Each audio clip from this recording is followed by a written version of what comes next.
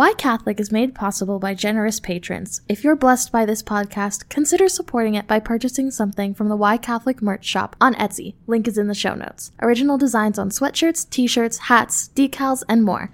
Stay tuned to the end of this episode to hear how you can get a special discount.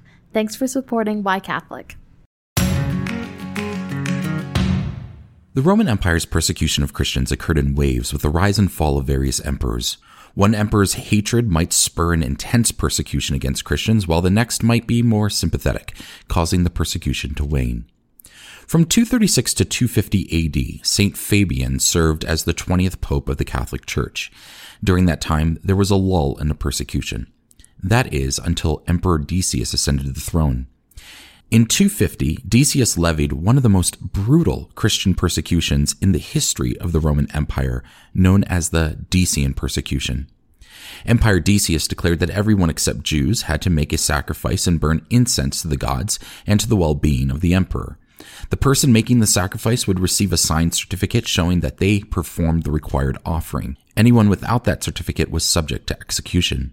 During the persecution, many Christians caved into the pressure, opting to save their lives. These people became known as the lapsi, which is where we get the word lapsed. On the other hand, many Christians, including Pope Fabian, refused to make the idolatrous sacrifice and were executed. Because the persecution was so fierce, it was impossible for the church to gather and select a new pope. One of the pressing issues facing the church was what to do with the lapsi, the Christians that renounced their faith in the face of persecution. Should the church permanently excommunicate them? Should they just forgive them and let them back in? Did they need to be rebaptized? Different bishops around the world were handling the lapsi differently. In Rome, there was a priest named Novatian, or also known as Novatus.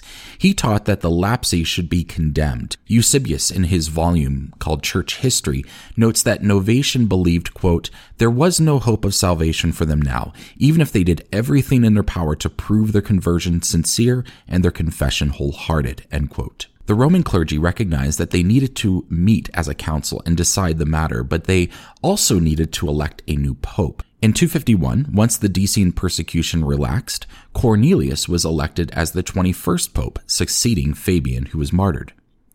A few days after Cornelius' election, Novatian, though he swore he would never be a bishop, tricked some bishops into meeting him and crowning him pope. He appointed more bishops and made them swear when receiving Holy Communion that they would not go over to Cornelius' side. Eusebius states that Novatian's sect was called the Pure. The challenge was that the church now had two popes, Cornelius, who was appointed through a regular ecclesiastical process, and Novatian, who was self-appointed through an act of deception. In an era without video coverage and where news traveled slowly, the churches around the world were confused about which pope they should follow because they were unsure who the rightful pope was. Eventually, after Cornelius' election, a council at Rome convened to decide on Novatian and the matter of the lapsi. Here's how Eusebius explained the resolution of the crisis. Quote, 60 bishops and a still greater number of presbyters and deacons, while in the other provinces of the empire, the local pastors considered separately what was to be done. The result was a unanimous decree that Novatian, his companions in presumption, and any who thought fit to approve his attitude of hatred and inhumanity to brother Christians should be regarded as outside the church, but that those brothers who had the misfortune to fall should be treated and cured with the medicine of repentance. End quote. In a letter, Pope Cornelius explained to Bishop Fabius of Antioch what had transpired and what the council at Rome had decided. He notes, quote, there can only be one bishop in a Catholic church in which, as Novatian knew perfectly well, there are 46 presbyters, 7 deacons, 7 subdeacons, 42 acolytes, 52 exorcists, readers, and doorkeepers, and more than 1,500 widows and distressed persons. All these are supported by the Master's grace and love for them, but this vast community, so necessary to the Church, a number by the providence of God both rich and growing, together with laymen too, numerous to count, did not suffice to turn him from such a hopeless, crazy ambition and recall him to the Church. End quote. Eventually, those that were seduced to follow Novatian recognized his deception and hubris and abandoned him, but the whole ordeal proved to be a frightening dance with a giant schism for the 200-year-old church. Hi, this is Justin Hibbert, and you listen to Why Catholic, my podcast about the what and why of Catholicism. Since episode 51, we've been focusing on the phrase from the Nicene Creed, one holy Catholic and Apostolic Church. In the latest episodes, we've been looking at the unity and the diversity of the Catholic Church. In episode 63, we discussed the 24 particular churches that make up the Catholic Church. These churches have different governance structures and variations in their liturgies, but yet they are all fully Catholic. So how are they one with the Catholic Church? Or said a little differently, what makes the 23 Eastern Catholic churches part of the Catholic Church and not part of the Eastern Orthodox Church? One thing we all share in common is that we acknowledge the Pope as the Vicar of Christ, St. Peter's successor, and the human leader of the Church under the authority of Christ. Each rite appoints bishops or eparchs. Those bishops appoint priests and deacons who swear allegiance to their bishop and his successors, but ultimately the bishops and all under their authority swear allegiance to the Pope and his successors. I came across a meme recently, which I've linked to in the show notes, posted on Instagram by a guy who goes by the handle Honest Youth Pastor. The meme said, quote, "You know what? I'm just going to say it. Many of the issues the Protestant church faces come from a lack of hierarchy that the early church had," end quote. Honest Youth Pastor went on to comment on the meme by saying, quote, "I'm by no means arguing for a return of the Roman Catholic Church. That being said, it's clear that so much of the nonsense we see in the wider Protestant church today comes from not having the built-in guardrails that the early church had. Everything was measured by the teachings of Christ and his apostles. Keep in mind unity with other believers and the protection of the saints. All the councils and creeds were set apart for that end to solidify doctrine in light of false teaching. To be honest, as I look at the early church, I'm not sure if we will ever regain that type of unity and teaching of the truth until Christ returns for his bride." End quote. I typically don't like to use this platform to call out something someone says. However, Honest Youth Pastor's comment here is very common among Protestants in that they tend to think that the first century church, under the guidance of the original apostles, was the utopia of Christianity. As a former Protestant, I can relate. In fact, as someone who went through a church planting program, I longed to start a church that reflected the church we read about in Acts 2, 42 through 47. It says, quote, "They devoted themselves to the apostles' teaching and to fellowship, to the breaking of bread and to prayer. Everyone was filled with awe at the many wonders and signs performed by the apostles. All the believers were together and had everything in common. They sold property and possessions to give to anyone who had need.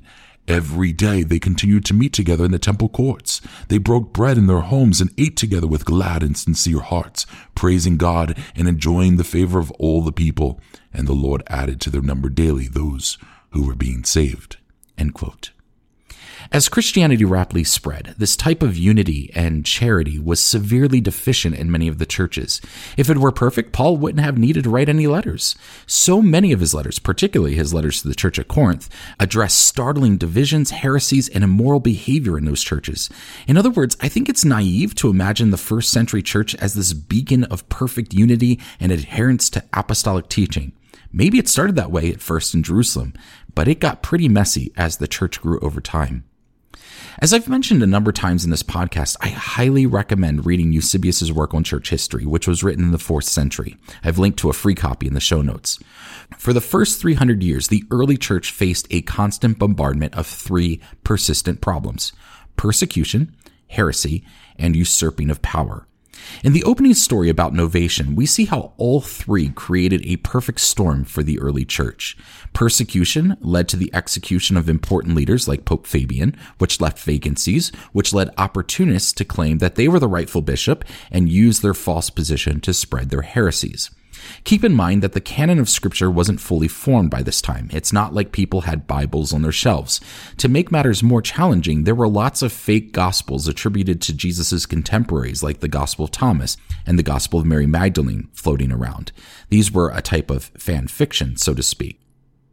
How was the church to decipher between the true gospels and the fake gospel? How was it to sort out who were the rightful leaders and who were the false ones? Here's what Irenaeus had to say about it 70 years before Novatian in his volume called Against Heresies, written around 150 AD. Listen to what he says in Book 3, Chapter 3. Quote, Since, however, it would be very tedious in such a volume as this to reckon up the successions of all the churches, we do put to confusion all those who in whatever manner, whether by an evil, self-pleasing, by vainglory, or by blindness and perverse opinion, assemble in unauthorized meetings. We do this, I say, by indicating that tradition derived from the apostles of the very great, the very ancient and universally known church, founded and organized at Rome by the two most glorious apostles, Peter and Paul, as also by pointing out the faith preached to men, which comes down to our time by means of the successions of the bishops. For it is a matter of necessity that every church should agree with this church on account of its preeminent authority.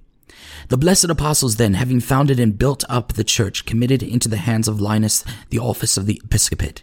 Of this Linus, Paul makes mention in the epistles to Timothy. To him succeeded Anacletus, and after him, in the third place from the apostles, Clement was allotted the bishopric. This man, as he had seen the blessed apostles and had been conversant with them, might be said to have the preaching of the apostles still echoing in his ears, and the traditions before his eyes. Nor was he alone in this, for there were many still remaining who had received instructions from the apostles. In the time of this Clement, no small dissension having occurred among the brethren at Corinth, the church in Rome dispatched a most powerful letter to the Corinthians, exhorting them to peace, renewing their faith, and declaring the tradition that it had lately received from the apostles, proclaiming the one God, omnipotent, the maker of heaven and earth, the creator of man, who brought on the deluge, and called Abraham, who led the people from the land of Egypt, spoke with Moses, set forth the law, sent the prophets, and who has prepared fire for the devil and his angels. From this document, whoever chooses to do so may learn that he, the Father of our Lord Jesus Christ, was preached by the churches, and may also understand the apostolic tradition of the church, since this epistle is of older date than these men who are now propagating falsehood, and who conjure into existence another God beyond the Creator and the Maker of all existing things. To this Clement there succeeded Evaristus. Alexander followed Evaristus. Then 6 from the apostles, Sixtus was appointed. After him, Telephorus, who was gloriously martyred.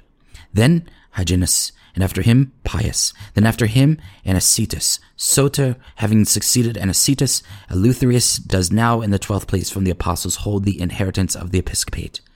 In this order, and by this succession, the ecclesiastical tradition from the apostles and the preaching of the truth have come down to us. And this is the most abundant proof that there is one and the same vivifying faith which has been preserved in the church from the apostles until now and handed down in truth. End quote. It's so important to read the early church fathers because they provide the continuing story of the church. We get a limited view of it in scripture, particularly the book of Acts, but the early church fathers continue to tell the story that provide additional insight into the life of the early church. As a Protestant, my perspective was to look at the early church, read that description of the church's unity and charity in Acts 2, and think like honest youth pastor, gosh, how do we get back to that type of church? In my experience, most Protestant church planners and pastors think that, which I think is genuinely virtuous. I came from a Baptist tradition, and Baptists started by designing a church structure completely antithetical to the Catholic Church. I think they did this for noble yet naive reasons. They saw the problems and abuses of the Catholic Church and identified the hierarchy as a serious part of the problem. So instead, they designed a polity or governance structure where the leaders in the denomination had no authority over the local church. The members of the church held all the power. The pastor was just one voice, and the delegates of the churches held all the power in the denomination. If the Catholic Church is a monarchy, then the Baptist Church is akin to a democratic republic. Furthermore, instead of a well-defined creed and catechism, they proposed the idea of just having a handful of beliefs that were adhered to by consensus. Because as they saw it, the problem wasn't the local church. The local church, as defined in Acts 2, was the ideal church. The church went off the rails in their perception when the hierarchy led the churches astray. What most Protestants fail to understand is that the Catholic hierarchy and doctrine developed out of necessity. The church faced a constant barrage of heresies and people usurping authority that the church needed to refine processes and beliefs in order to protect the unity of the church. Each crisis has been Satan's attempt at unraveling and destroying the church, and each crisis has led the church to, albeit slowly, reform practices, redefine processes, and restate moral and theological positions. Catholics will be the first to list off the names of bad popes, bishops, and priests, men that use their position of authority for evil and selfish gain. In a room full of Jesus followers, you will always find a Judas Iscariot. But after Judas betrayed Jesus, the apostles and believers didn't throw up their hands and say, well, I guess the whole apostolic leadership thing is bad. No, they replaced Judas with someone that was genuine and trustworthy. When the needs of the widows and the poor weren't being met, the church didn't say, well, I guess this whole apostolic leadership thing is unhelpful. No, they invented the role of deacons and put godly, trustworthy people in charge of waiting tables and serving the poor. As the church grew, it created dioceses and put bishops over those dioceses. As dioceses grew, the bishops divided the diocese into regions and appointed presbyters or priests to help them serve the local parishes. As a Protestant, I would look at the Catholic hierarchy and say, I don't see any of this in the Bible. Why not get back to the basics and have 12 apostolic leaders and 7 deacons? What's the point of this well-defined hierarchy? The answer is that the church is no longer 30 or 40 or 50 or even 100,000 people stretched from Palestine to North Africa to Italy. No, the church is 1.3 billion people across the entire globe. The hierarchy of the church has developed and become more defined as the church's needs have evolved. One of the crises that the Catholic Church has dealt with more recently is priests abusing children. What makes the matter worse is that there are reports of bishops who knew the priests were abusing children and chose to just move the priest to another parish rather than launching an investigation. On one hand, we might be tempted to say, see, this is why you can't trust a hierarchy. Another way to think of it is, thank goodness for a hierarchy to hold these priests accountable. Throwing out the baby with the bathwater will likely do no good. This is an opportunity to implement additional processes and safeguards to keep this type of abuse and cover-up from ever happening again. So at the end of the day, I agree with Honest Youth Pastor. So much of Protestants' divisions and problems has to do with a lack of hierarchy. But if we're looking for the solution, I doubt we will find it in the early church. There are certainly some very positive lessons we can learn from the examples of the early church, but the early church was fraught with all sorts of problems. In fact, since the church is in the world and Satan is the prince of this world, we can expect all of those same problems to continue. After all, when has there not been persecution, heresy, and power struggles in the life of the church? This is why we should be thankful for a hierarchy of leaders whose mission is to protect and preserve the unity of Jesus' church until he returns. Thank you for joining me for Why Catholic. Be sure to subscribe to Why Catholic wherever you get your podcasts. And you can also subscribe to my Substack site and get the next episode in your email inbox. As a subscriber, you get a special discount code to the Why Catholic Etsy store. If you've been blessed by this podcast and you're feeling generous, there's also a way to financially support it, and patrons get some extra perks. To become a free subscriber or a patron, just go to whycatholic.substack.com/subscribe. Also join me on Instagram at whycatholicpodcast, all one word. Thanks again for listening. My name is Justin Hibbard, and this is Why Catholic. God bless you.